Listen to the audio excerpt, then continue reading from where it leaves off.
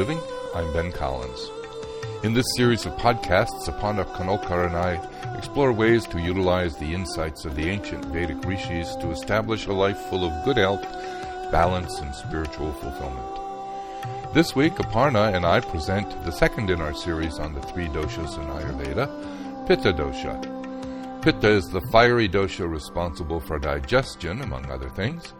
And we begin with a quick story about Durvasa Rishi, who is a prime example of Pitta Dosha.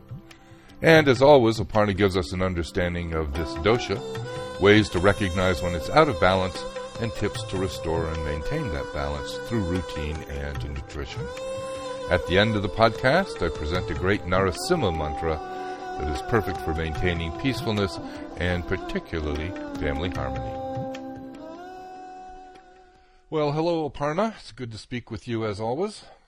Hi, Ben. It's great to be here. So what are we going to talk about today? We're going to talk about Pitta. Ah, Pitta. Fire. The fiery, energetic dosha. Well, I'm going to start off with my little story here, as always.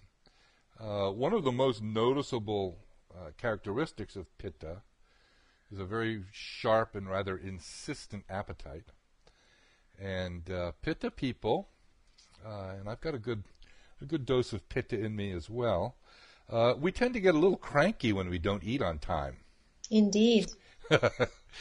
Well, there's no person in the entire Vedic tradition that personifies Pitta dosha more than Durvasa Rishi, who's well known for his tendency to want to enjoy the hospitality of others, and particularly to be fed. And if he gets delayed even a little bit, he just flies off the handle and he starts cursing everybody, and impressively so. So there's a couple of stories about the origin of Durvasa. The one that I like most is that one day Brahma and Shiva got into a big argument. And the argument went on, and it got so heated that all of the devas ran away in fear because Shiva was just, getting really angry. And Brahma and Shiva, they went away from each other. Shiva went back home. And after a few days, he had still not cooled off, and his wife Parvati starts complaining that he's become impossible to live with. Well, if you know these stories, you know that, first of all, Shiva has, I think, a healthy fear of his wife. He does not like what happens when she gets mad. And Shiva is generally known as being a very kind and considerate husband.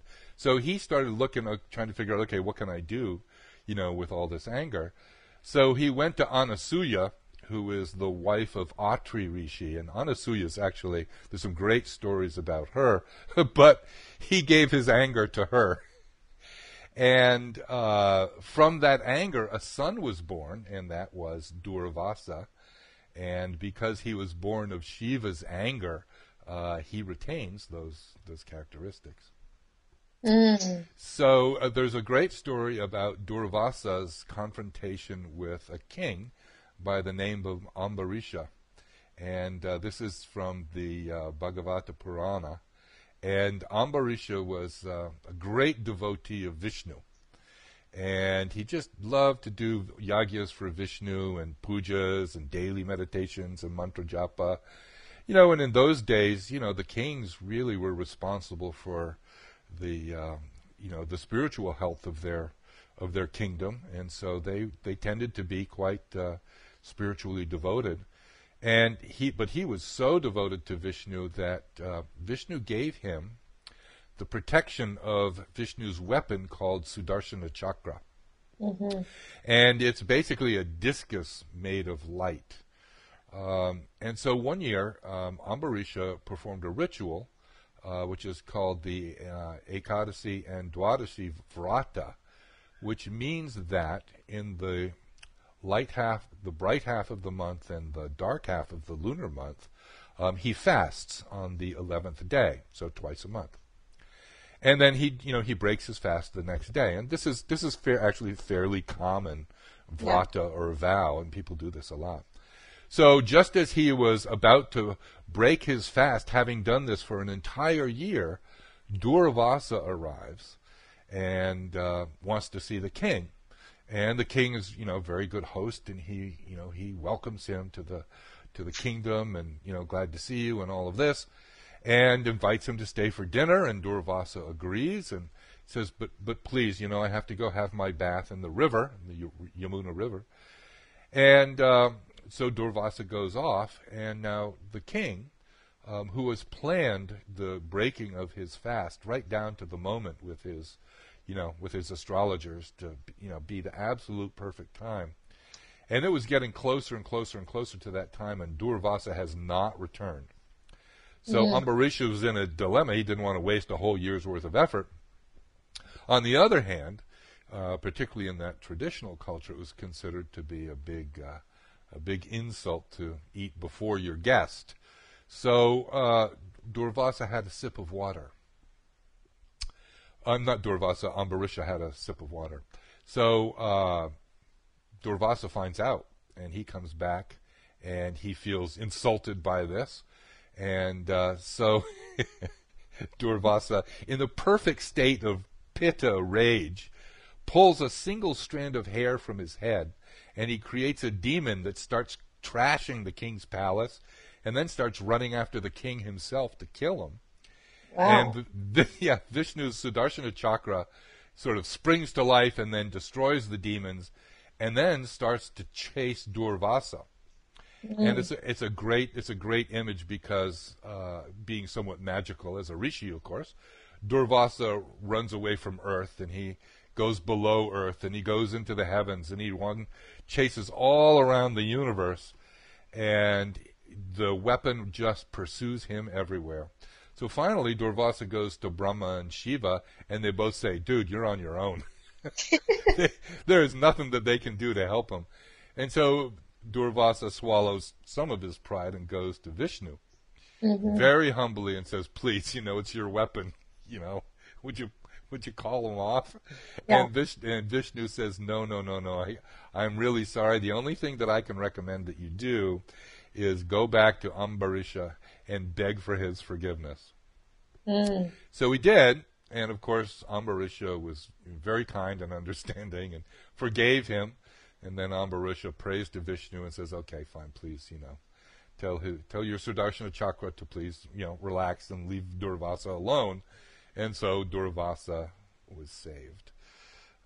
But this is it's so much like the way Pitta people behave. Or, people, when their Pitta gets aggravated, it's like this big, it's like a thunderstorm, this big explosion followed by unintended consequences and lots of apologies.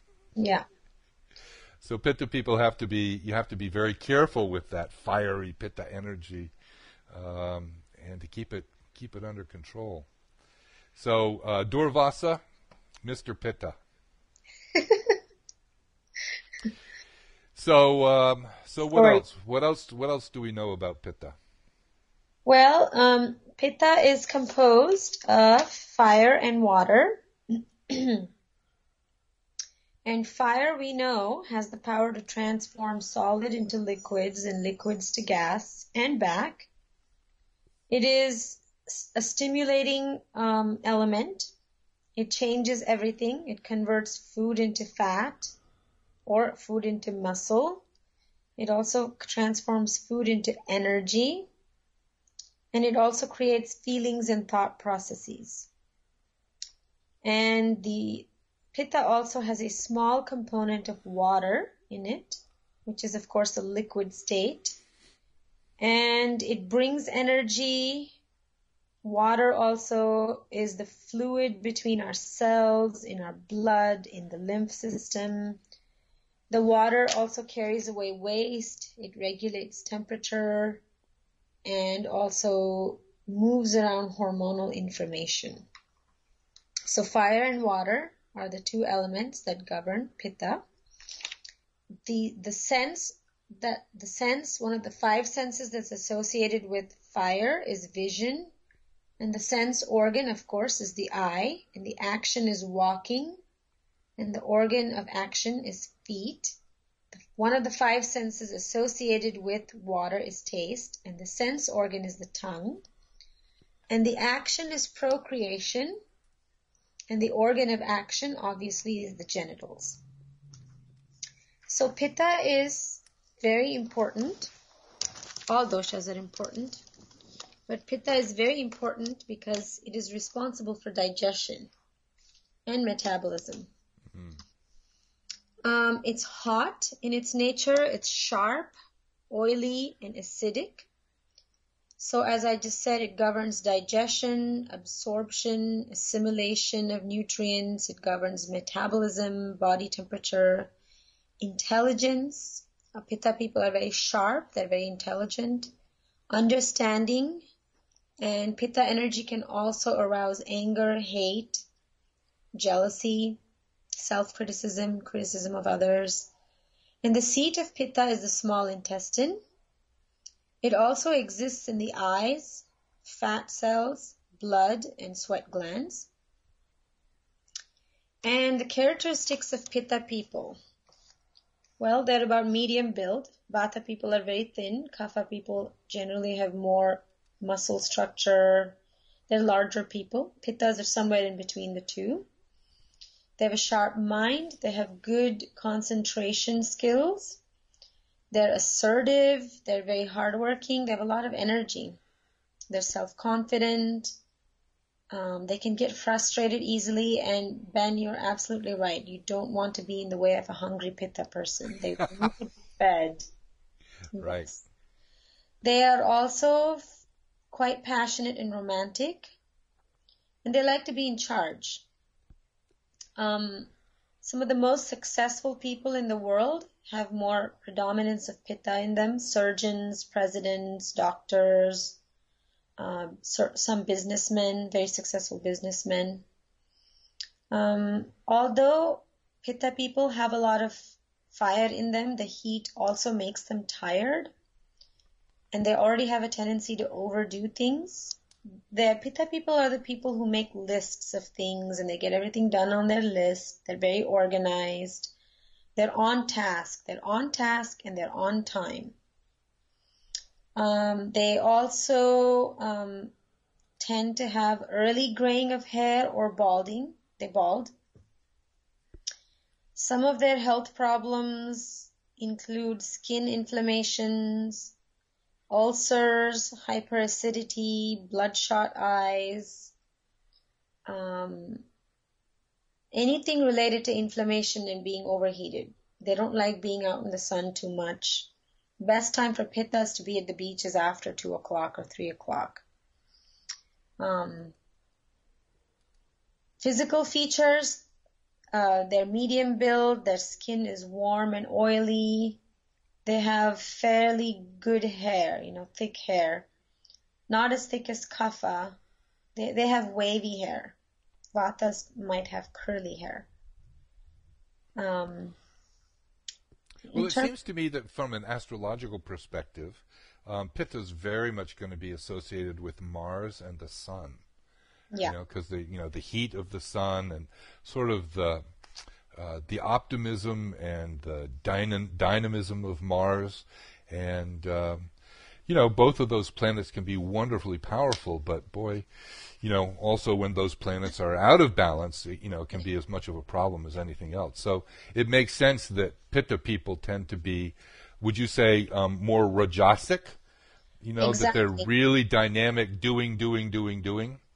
Yeah, and the middle of our life is actually the Pitta time of our life, and that is when we are in our place in the world where we're accomplishing things, our careers are going well, we're creating families and buying homes and all of those things. So it makes sense that at that point in your life, and especially if you're a Pitta predominant person, that you would be highly accomplished. You are very goal oriented. You like to achieve. You like to show off your beautiful things to your friends and family, and you make good money and you're able to save some of it. Vata people make money, but they also spend quickly. Mm-hmm. So, you also mentioned that the feet were associated with Pitta. Mm-hmm. So it's interesting that one of your daily routines that you recommend is foot massage with oil. Yeah. And so that ultimately is intended to calm Pitta in particular? Especially people who have hot feet. My Uh-huh. mother called me from India 2 days ago to ask me what to do about her burning feet. Ah, interesting. Yeah, and I have that myself. At night, I often sit on my bed, reclined with my knees bent, Yes. and my feet burn, and it's because of too much pitta. And you massage them with coconut oil, and it will cool it down. It will, Is coconut oil better than sesame oil for that yeah, purpose, for the cooling? yes, we'll talk about that in probably 1 minute. Yes, Okay. coconut oil is cooling, as is sunflower oil, and olive oil are neutral, meaning that they're neither heating nor cooling. So it's good for pitta to use those as well. Uh-huh. Uh-huh. Yeah. Pitta people are also very generous. They love to help others and they give very openly from their hearts. They're affectionate. They have a lot to give. But when they're in their imbalanced state, they tend to be very, very fiery and like Durvasa, they'll have bad tempers. Their temper, though, is a short outburst of it. It comes and then quickly they're able to overcome it. Kaphas, on the other hand, they're slow to anger, but they'll stay angry for a long time. Yeah, so we have to decide which one we prefer. Right, exactly. Yeah. So what are some of the routines that Pitta people can do that anybody can do to maintain Pitta in a balanced Yeah. state? Well, now, fall is also the season where a lot of the excessive pitta from summer is coming out of our bodies. A lot of people. Do you think that's related? There's a connection between that and the onset of allergy season, because Pitta goes through the eyes, right? Yeah, possibly. But one of the other symptoms of the pitta coming out is rashes. People get a lot of itches in the fall, itchy skin, and that's a sign of too much the pitta trying to come out through your skin. The allergies and sinus things are more related to kapha, actually. Ah, okay. Yeah. So pitta people, of course, one of the best ways to pacify any dosha is meditation. I keep saying that. Right.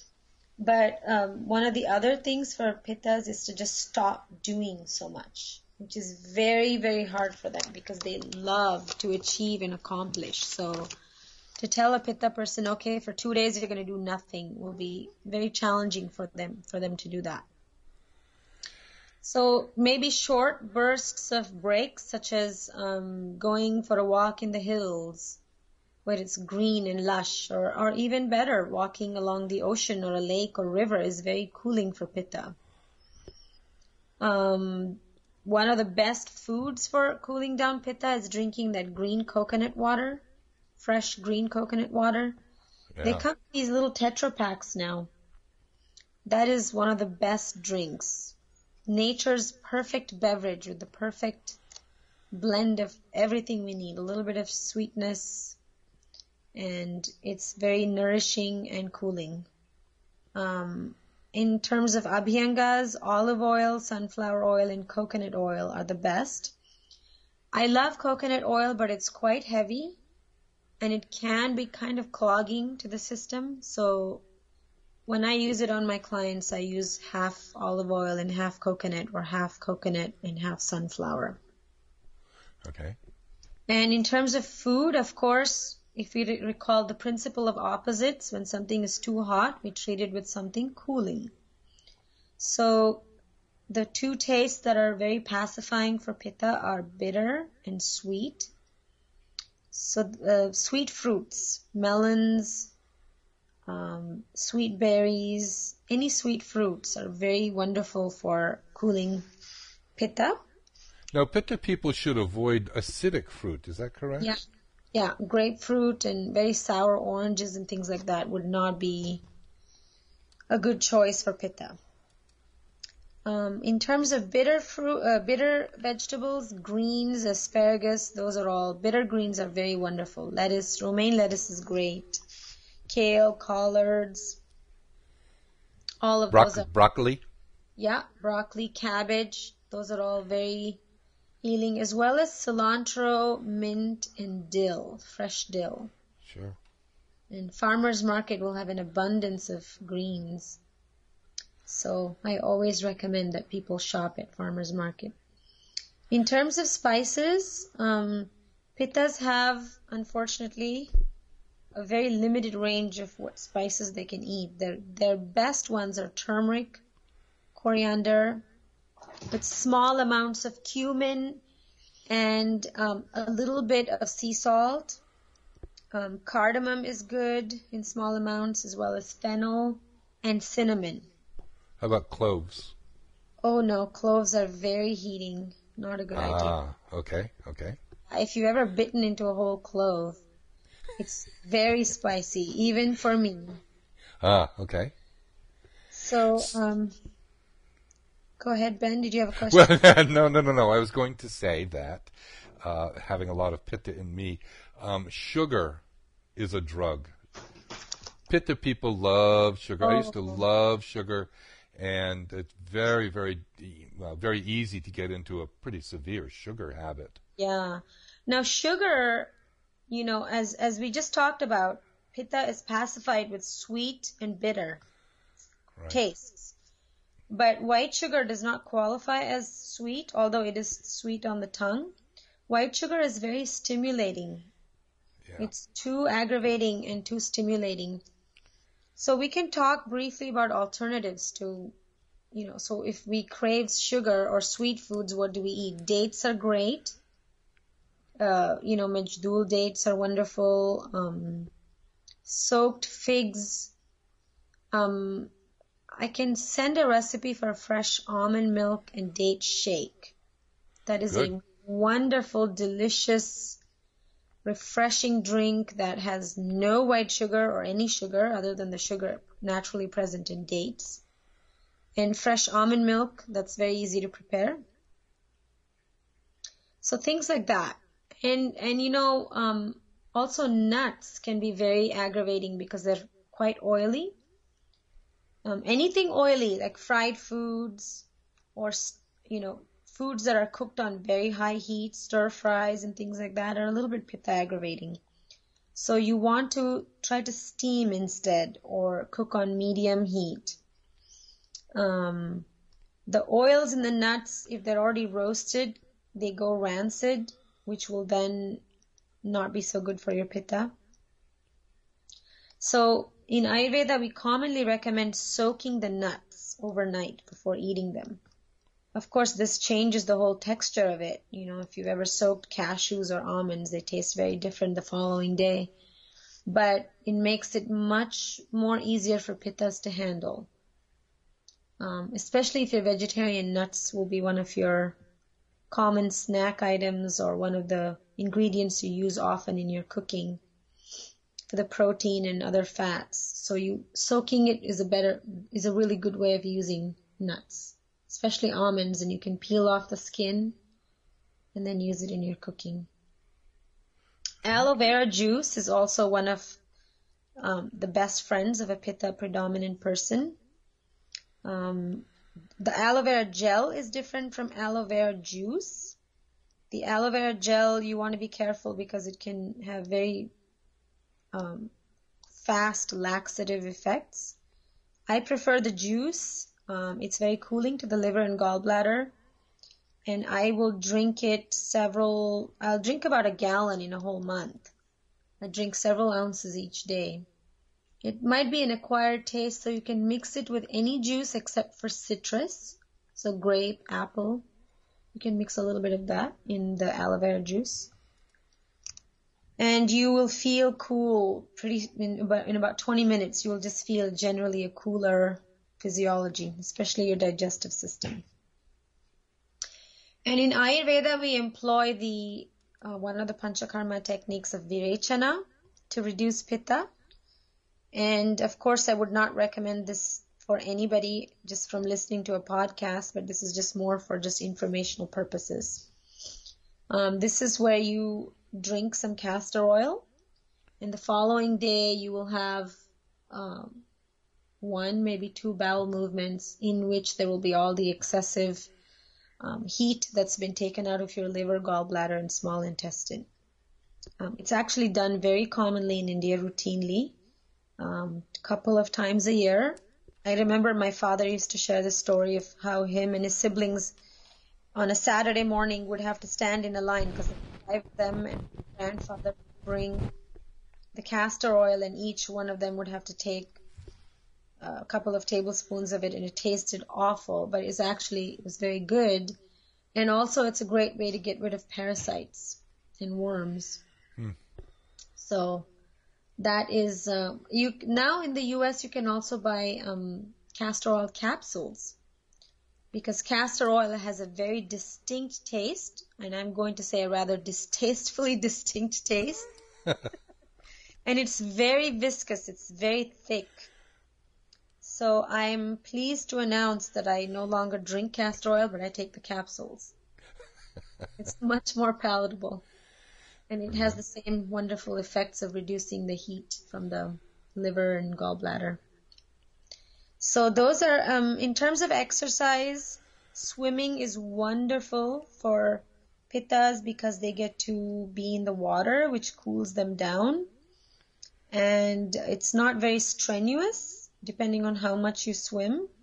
And yoga is wonderful for all doshas. For Pitta people, moon salutations, cobra and locust and boat pose, all of those are very wonderful. Shavasana would, of course, be fabulous for Pitta people.